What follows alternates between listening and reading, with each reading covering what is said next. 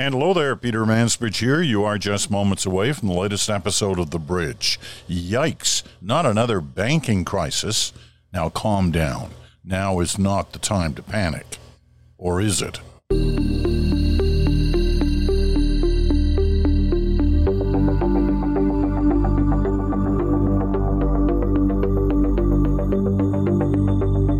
And hello there, Peter Mansbridge in Stratford, Ontario.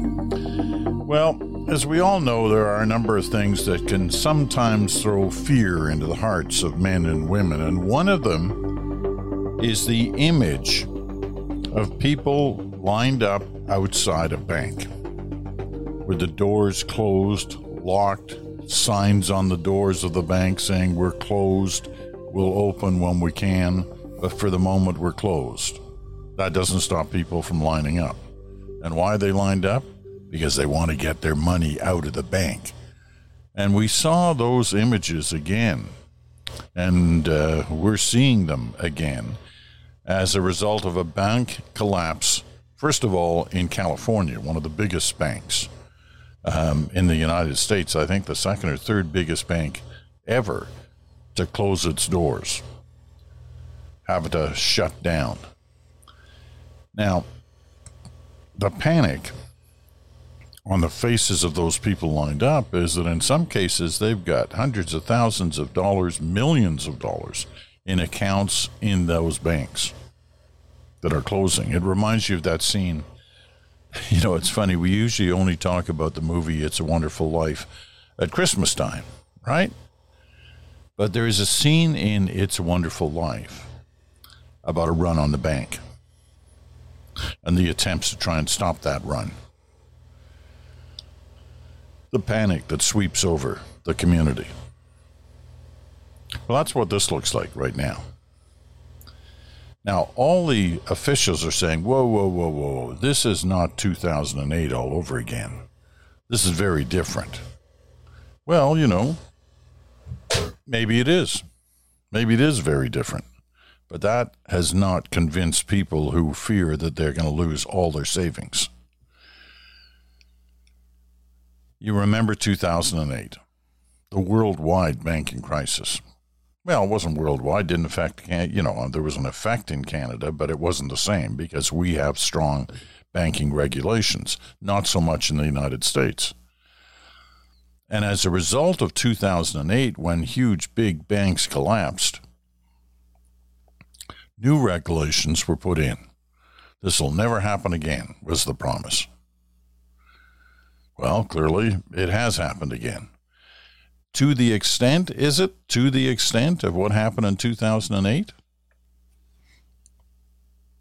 Well, the experts are saying, and they're lined up on television shows across the United States, no, this isn't the same.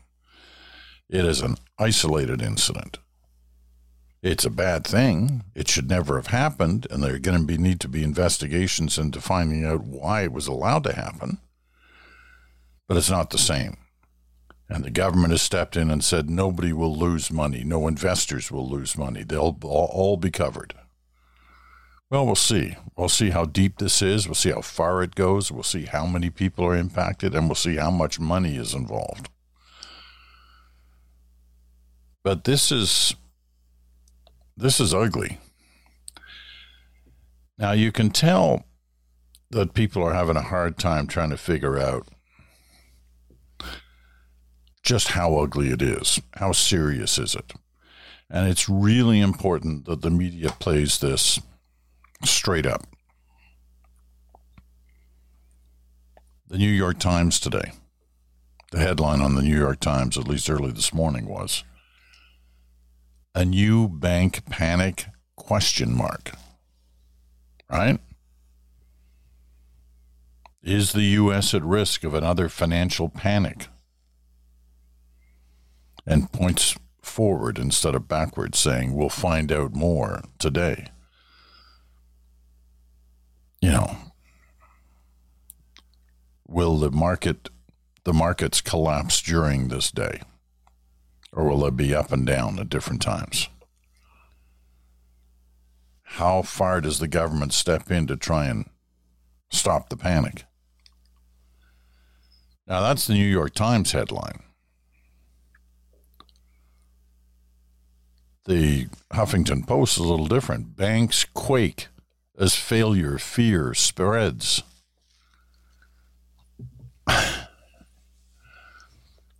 That's not good.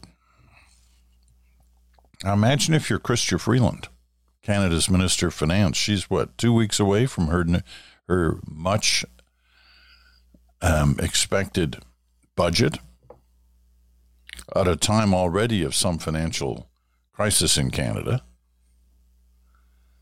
in terms of interest rates, in terms of inflation, government spending. What's she going to do? She spent months preparing for this budget. You know the old saying, finance ministers only have 2 big days in a year. One is the economic statement day, usually late fall. The other is budget day, usually early spring. And they spend months planning. They have meetings with all interested parties and segments of the economy.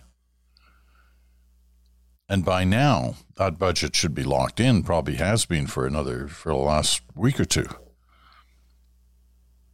Everything's got to be prepped. It's a big document. So with 2 weeks to go, bang, suddenly there's a collapse of a major U.S. bank.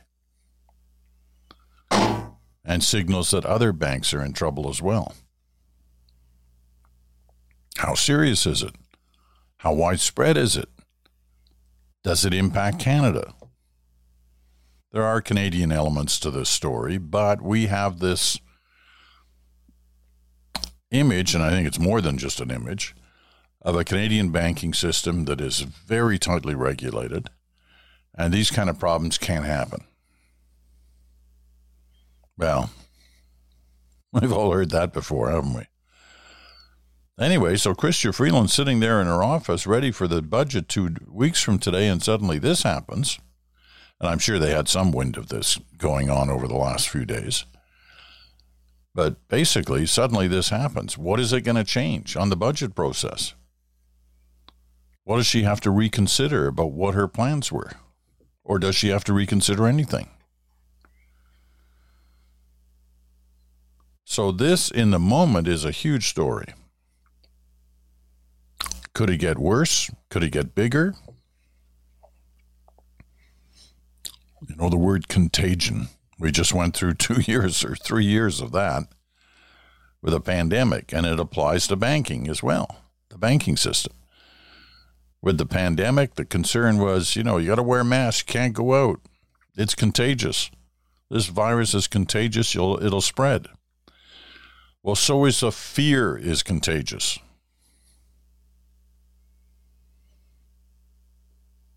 And that's the fear in the banking system, that when people see a run on one bank, those at another bank go, geez, I better get my money out of my bank. And if that starts, look out. So governments are trying desperately in the U.S. to say this is isolated. There is no cause for panic. But that hasn't stopped some people from worrying and taking some action in terms of taking money out. And if there is a run on the bank, just like that image from It's a Wonderful Life, look out. That's huge problems.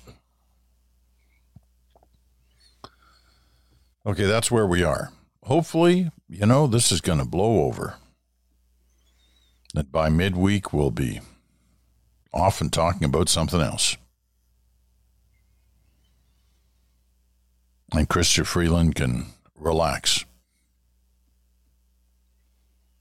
That her budget's not going to be impacted by this.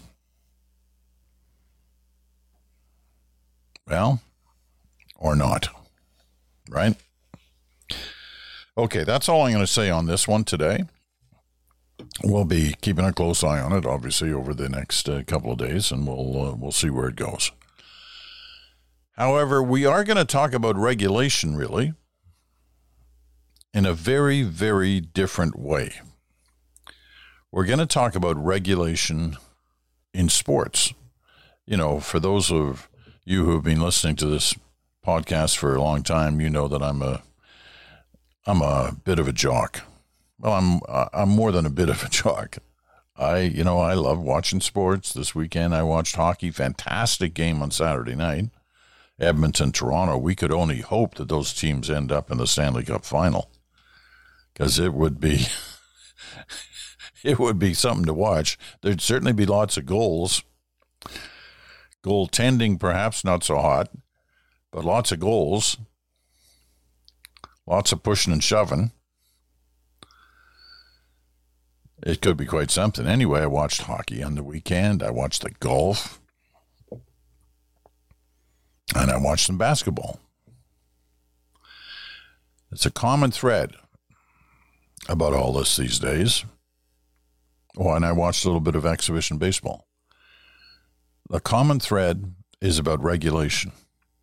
And we're going to talk about that when we come back, right after this.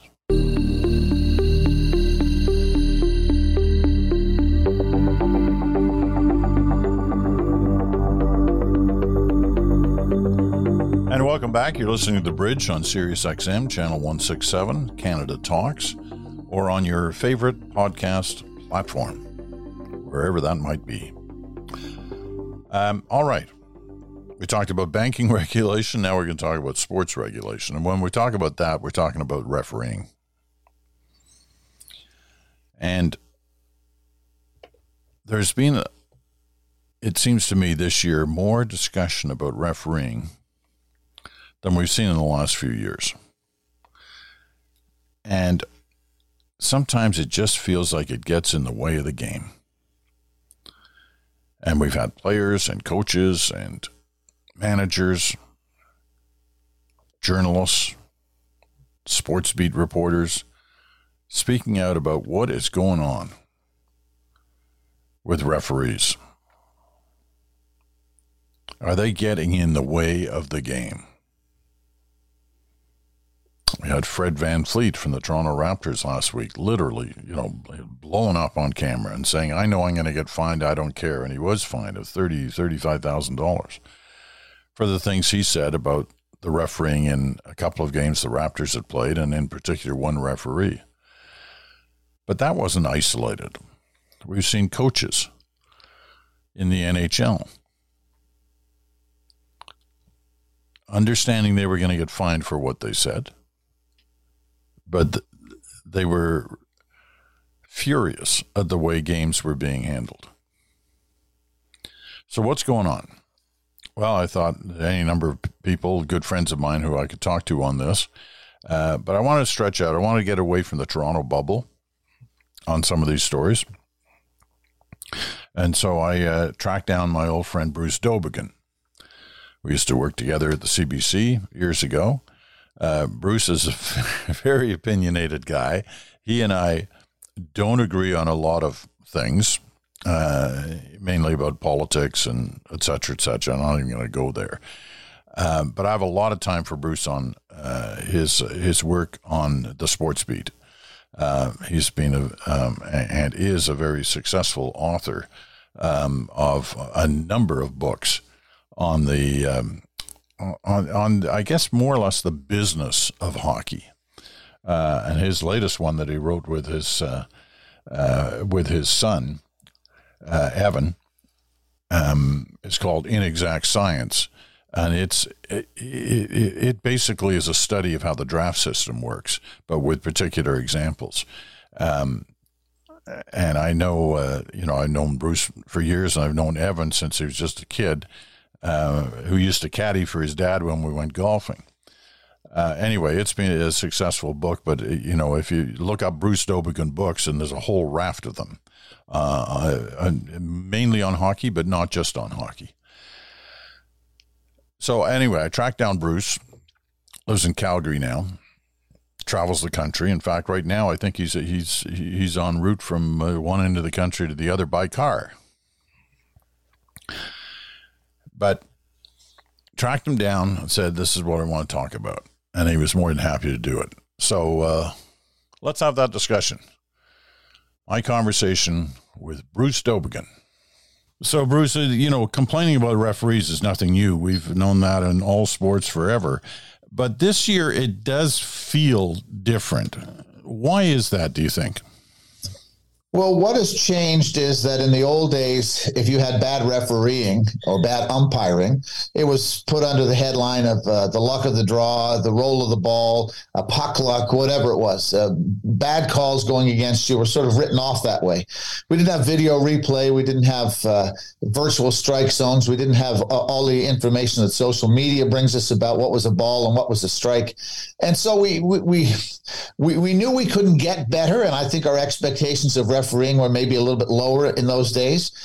Today, it's a totally thankless task for somebody to be an umpire or a referee because everything is scrutinized. Video replays, etc., have made everything look, made us all into judges. And finally, the leagues continue to use referees as instruments to change the way the game is played. In the old days, there was a set of rules in the NHL. You called those rules. Now in the NHL, they want to encourage this or they want to discourage that. And so now all of a sudden the referees are given a new assignment, a new task.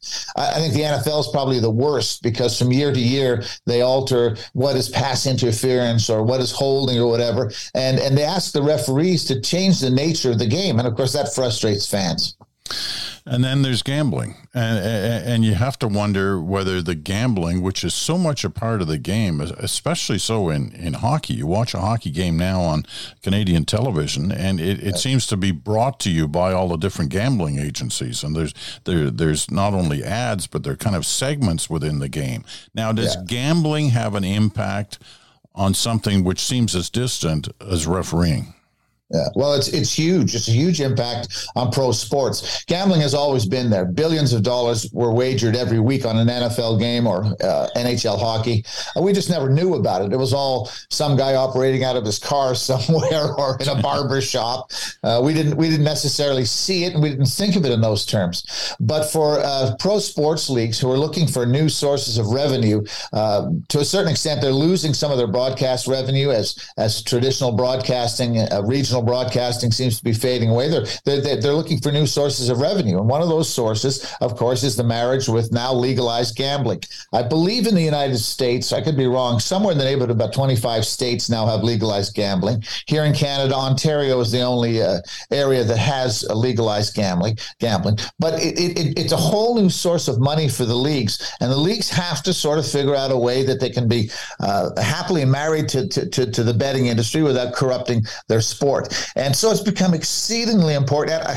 I say this because once in a while I have a couple of nickels on a game, but it's become exceedingly important that the fans who watch the game can be assured of the integrity of the outcome. We can't have referees and umpires making mistakes. For instance, I did a column. I was just looking back in some of the stuff that I've written, and this was talking about, I think, the 2021 World Series. And the home plate umpire was Laz Diaz, and he missed 21 ball strike counts throughout Game 4 of the World Series. Now, and 2 or 3 of those calls, of course, affected the outcome of the game.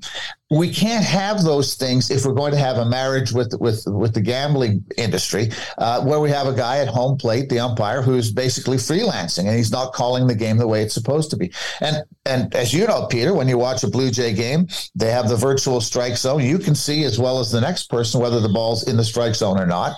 The announcers grudgingly now reflect that, and so it represents the future of the game. And I should tell you that my neighbor down in Florida, we have a family place in Florida. My next door neighbor is working as part of an experimental group who are doing the virtual strike zones in minor league baseball this year. And his job is he literally sits on the bench in the dugout and he monitors the ball strike calls. The computer tells him in his ear within an eighth of a second whether it's a ball or strike. And my friend's job is to monitor that and then make sure that the umpire calls it the way the computer has told him to call it, and then all the technical stuff that goes on, so that when they introduce the virtual strike zone, which could be as early as next year, maybe 2 years from now, that they have a system that works. Well, does it not make the umpire irrelevant in that particular case? It kind of takes everything away from that person. Well, the umpiring union will tell you, yes, they're very upset about it. But then think of all the other things the home plate umpire has to do. He has to call plays at the plate, obviously, and out at the plate. He has to call a ball's foul or fair as they go down the line. He also now, of course, with video replay, the home plate umpire is the one who puts on the headset and talks to New York, where the headquarters of MLB is, and he's the one who does that sort of stuff. So there will always be the fourth umpire, the home plate umpire. But it won't be that monumental responsibility for calling balls and strikes. As I say, there's I don't know if you've ever seen it, Peter, but there's a website called Ump Scorecards, and you can go on after every game and see just how good the umpire at home plate has been, calling balls and strikes. And some of the numbers on a season, it's incredible. Guys who are like 91% of their calls are correct. Now that's pretty good for the human eye. But again, for the outcome to be honest, we have to have 100%. And the virtual strike zone gives you that.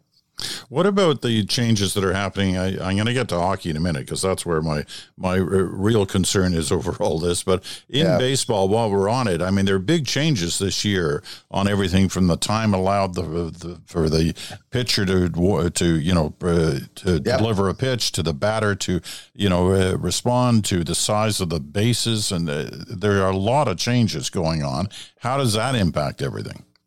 My favorite is the pizza boxes now that they use for bases around the second base and third base. They've made the bases, for people who don't know, they've made the bases bigger so that they think it's safer. There'll be fewer problems with a larger base. The guys coming together won't have as much chance of hurting each other, etc. So I think it's like 18 inches across right now. That'll be good for base stealers because you'll get to second base quicker when you try to steal a base.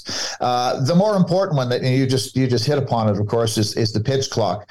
And that's something that's been worked on in the minor leagues for the last 3 or 4 years where they've done this. And I've just been watching some of the spring training games, and you can see it's going to fundamentally change how the games are played. And another reason for that, Peter, is the broadcast people, and that's the world you come from, of course. The broadcast people really want quicker games. They don't want major league games to go 4 hours all the time. And the pitch clock is an attempt to try to get games to come in the range of 2 hours and 45 minutes to 3 hours and 15 minutes. They want that for the broadcast people. They also don't want 18-inning games, which go on forever and blow apart your broadcast schedule and ruin your advertising schedule, what you put on the air. So those are some big changes. As I say, the pitch clock is going to be the one that's going to be really significant in baseball. And some guys will be able to deal with it and some other guys won't. I mean, it'll be the end of the guys who like to walk around the mound and scratch themselves in places they shouldn't,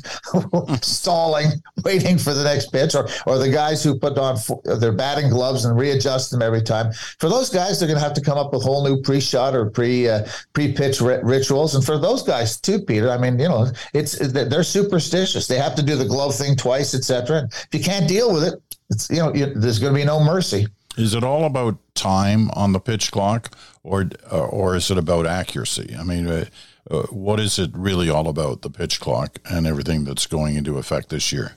The pitch clock is just to get shorter games, quicker games. One of the great things about the NBA is they're able to guarantee a broadcaster a game that typically is over within 2.5 hours. It's a package that they can sell and they can pretty much guarantee. Now they do have overtime, et cetera, once in a while, but that's for modern broadcast purposes. An NFL game, let's say, is 3 hours, but baseball's meandering on to 3.5 to 4 hours all the time, and it's not a saleable product. And you having kids, this, they don't have the attention spans that we did, or maybe they have alternatives to sitting there for 3.5 hours that we didn't have.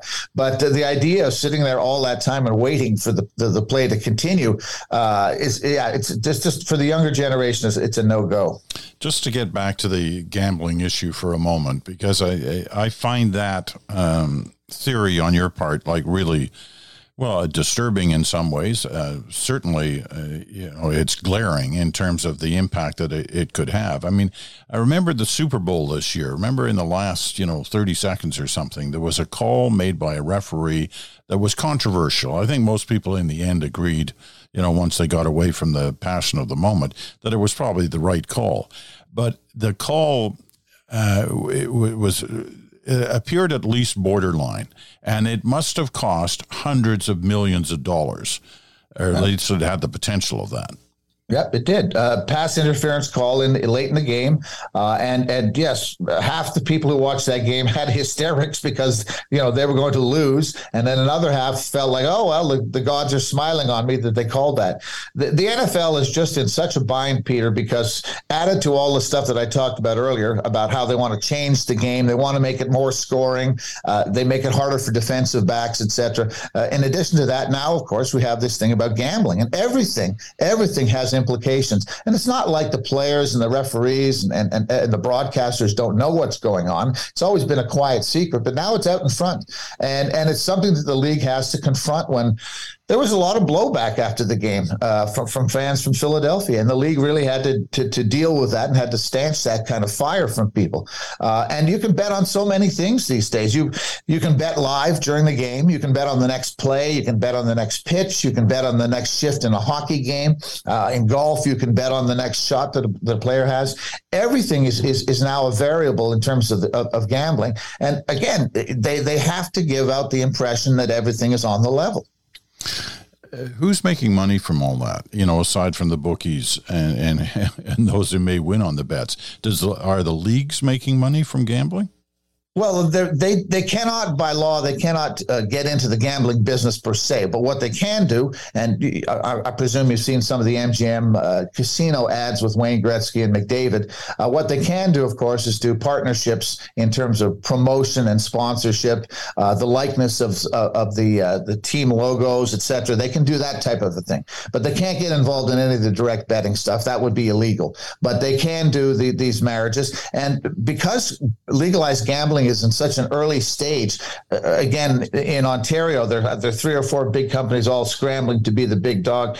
With all the competition that's going on, everybody's looking for an advantage, and thus they're also paying pretty good money to the leagues for this service, and it's found money for the league, and they have to obviously do what they have to do to keep it going. And the biggest thing, as I say, is coming back to the referees in hockey and in football is that you first of all that they're competent, that they look like they're competent, and second, that it doesn't look like something's on the take.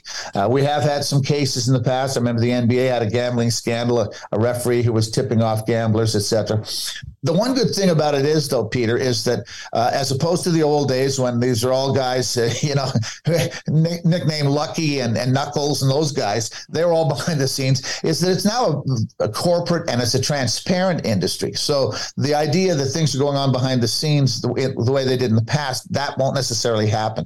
Everything is above board, and some of these companies are publicly traded, etc. So it's a different industry, but the implications are still very serious. Are you surprised that players are involved in those ads? I mean, you've got 2 of the biggest, players in the league, both playing for Canadian teams, McDavid from your province of Alberta and Matthews from here, from Ontario.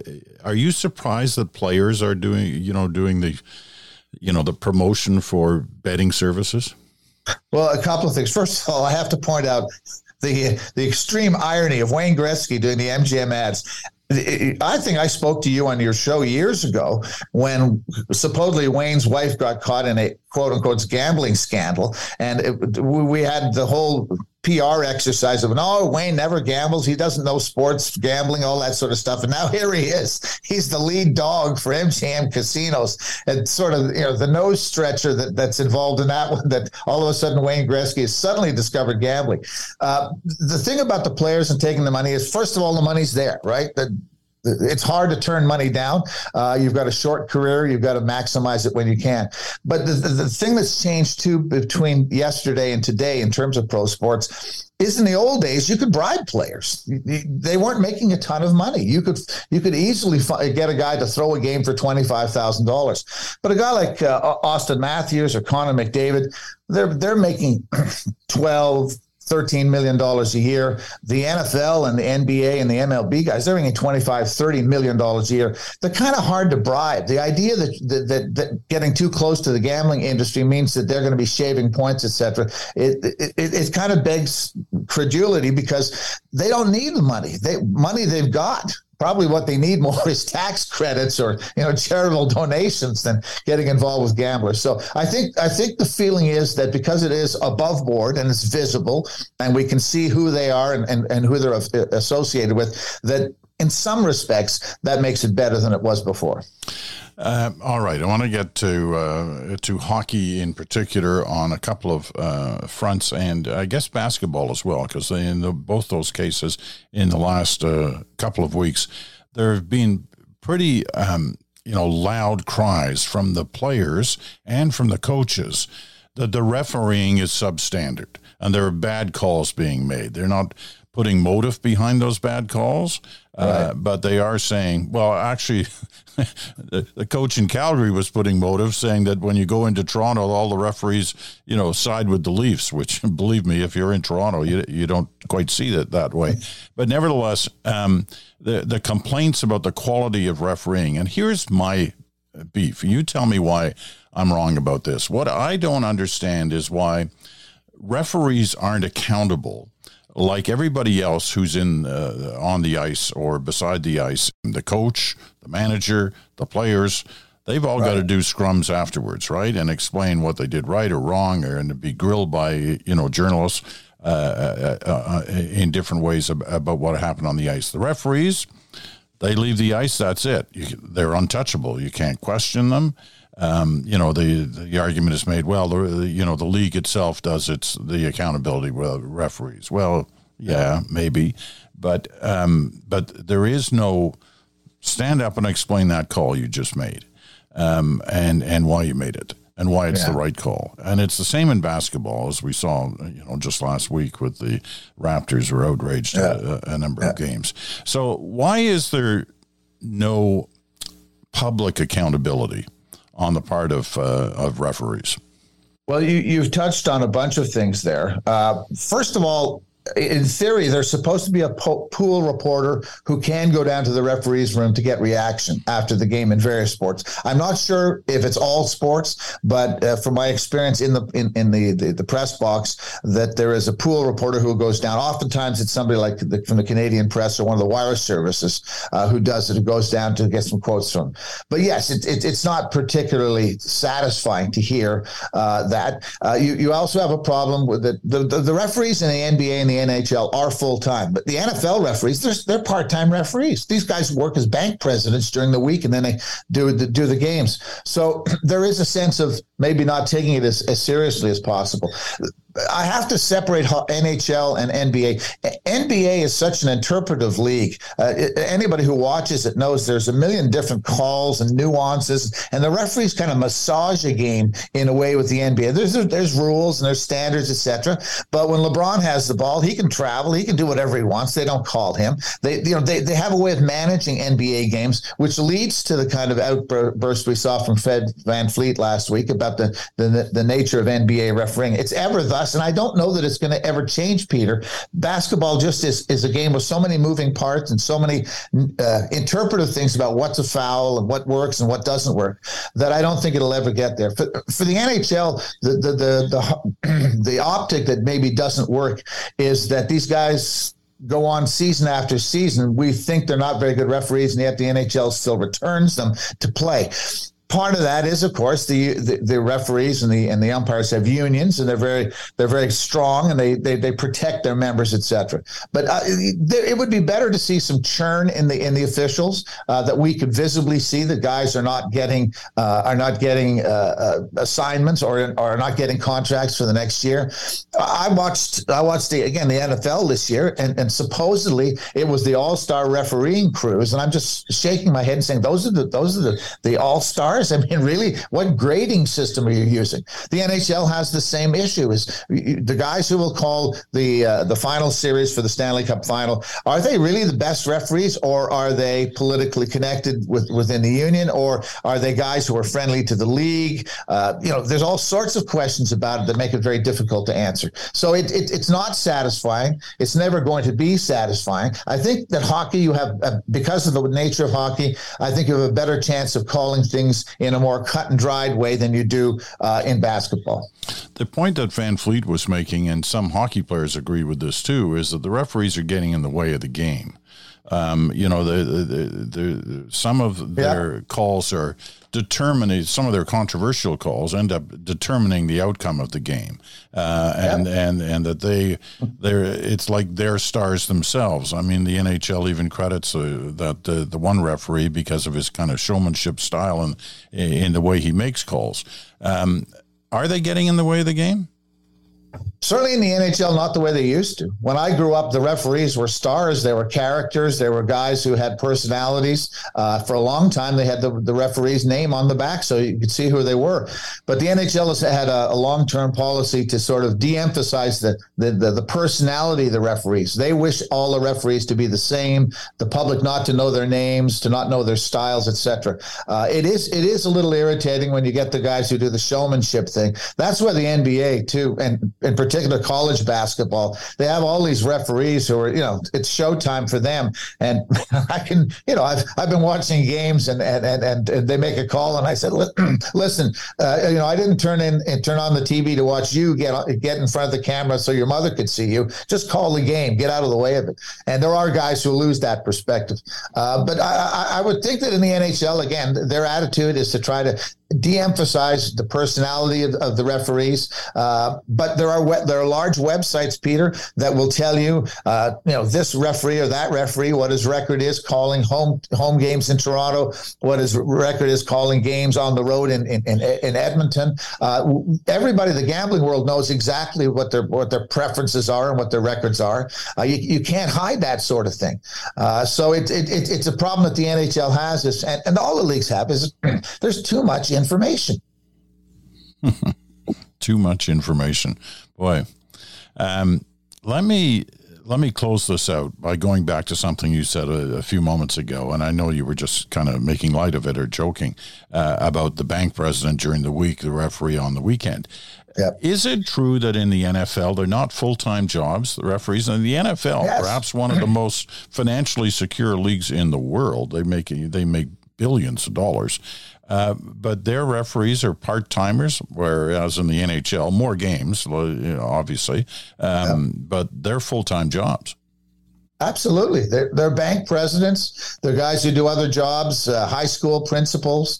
During the week, they go home on Sunday. They fly home and they'll work during the course of the week. Obviously, the off season, they can work there too. But the NFL, people have railed about this for years. Get serious about your referees so that you have a core of people who are doing this job all year round, studying tape. That they're not sitting there deciding on a guy's mortgage in the morning and then calling a foul in the evening. That has been a complaint for a long, long time. And the NFL shows no inclination to change it.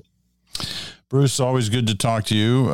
It allows me to have the jock in me come out at least once every few months or so. Take care. Well, you and I are lucky that they don't have people after our shows who would take apart our shows and break them down the way things get broken down now. We were lucky. Show ended and nobody thought more of it. Maybe that works for you. I haven't seen that on my side. Maybe not. All right. Take care, Bruce. Yeah, good to talk to you.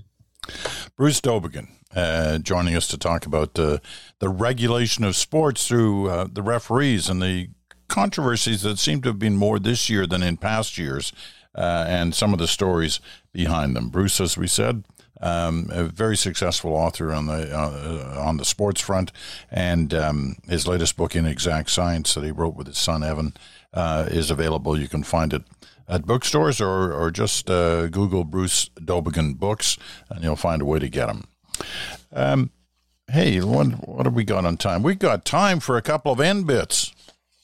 Absolutely. Here's one. As I said, Bruce from Calgary, right? Bruce lives in Calgary.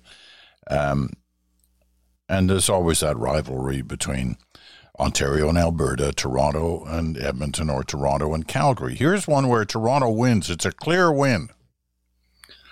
Who has cheaper parking in downtown, Toronto or Calgary? Now, I know you're all going, of course it's Toronto. No, you're mostly saying Toronto must be more expensive than Calgary. Wrong. Calgary is the most expensive place in Canada for downtown parking. A study by the real estate services firm JLL has found that Calgary has the most expensive monthly parking rate in Canada. $366 a month for downtown parking. Toronto, a bargain price of $347. Vancouver, $300. Calgary wins clear. In fact, Calgary in North America is the third highest. Just San Francisco and New York ahead of Calgary. Why? You guessed it. The downtown core is relatively small in size and not a lot of parking available. Some of the estimates say they're short 100,000 parking units in downtown Calgary. That explains why it costs so much for parking. I bet you didn't know that. I bet you needed to come to the bridge and the N-bit section to find out that fact of life. Downtown parking in Calgary is expensive. Well, here's another one, and we'll close out on this.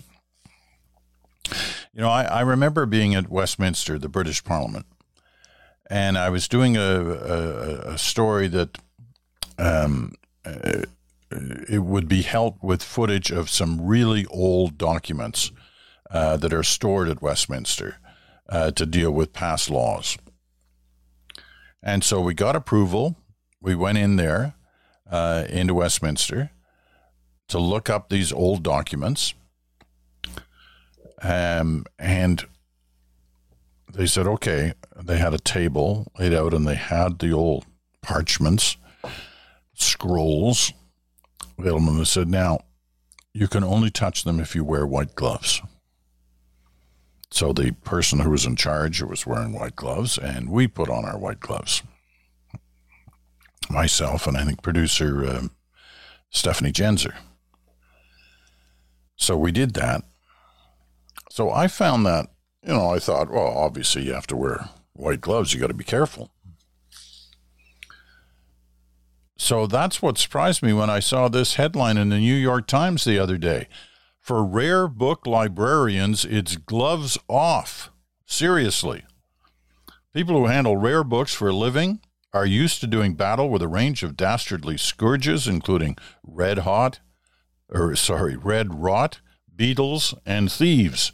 But there's one foe that drives many of them particularly crazy: the general public's unshakable and often vehemently expressed belief that old books should be handled with Mickey Mouse-style white cotton gloves. The glove thing, it just won't die, says Maria Fredericks, the director of conservation at the Morgan Library and Museum.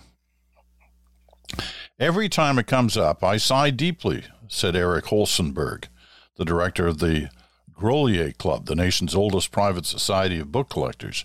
And then I give my 3-sentence explanation of why it's, to use a milder term than he did, bunk. To politely sum up the current consensus, gloves reduce your sense of touch, increasing the likelihood that you might accidentally tear a page, smear pigments, dislodge loose fragments, or worse, drop the book.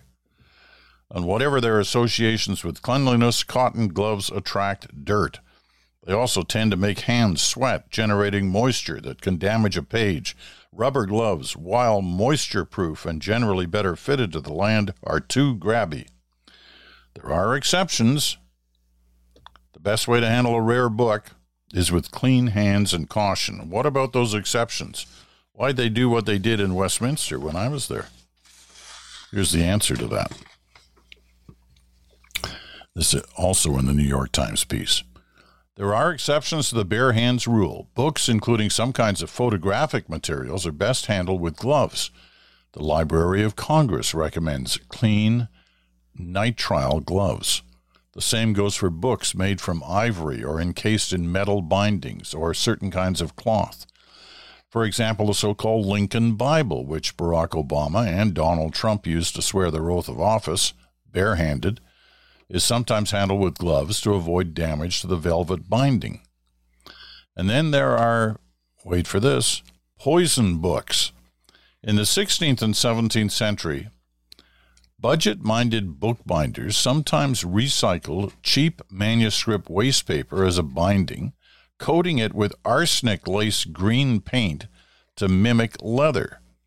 And in the Victorian period, some publishers used binding cloth dyed with colors like Scheele's green, an industrially produced hue also containing arsenic. If you do happen to touch one of these 19th century bookish equivalents of red M&Ms, don't panic. The moral of the story is don't lick the books, and you'll be fine. All right, we'll keep that in mind. If you're in a rare bookstore, whatever you do, gloves or no gloves, don't lick the books. All right, lots to think about on today's program, and if you have something you want to say about it, send your comment in to the mansbridgepodcast@gmail.com, the mansbridgepodcast@gmail.com. Keep it short and crisp. Make sure you put your name on it. Make sure you tell me where you're writing from. All right, that's it for this day. Coming up tomorrow, Brian Stewart will be by. It's Tuesday. We always talk on Ukraine, and believe it or not, there's always new stuff to talk about, and there is tomorrow. Wednesday, Smoke, Mirrors, and the Truth with Bruce Anderson. Thursday, Your Turn and the Random Ranter. Friday, Good Talk, where Chantal joins Bruce and I for more talk about, well, mainly about Canadian politics. And what a week last week was. We had huge numbers for both Smoke on Wednesday and Good Talk on Thursday.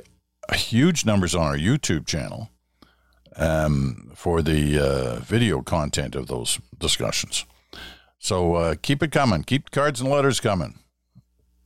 Even the nice ones. We accept nice ones here at the bridge. They don't all have to be dumping on us. You can occasionally put in the nice one. Just kidding. I'm Peter Mansbridge. Thanks so much for listening. We'll talk to you again in 24 hours.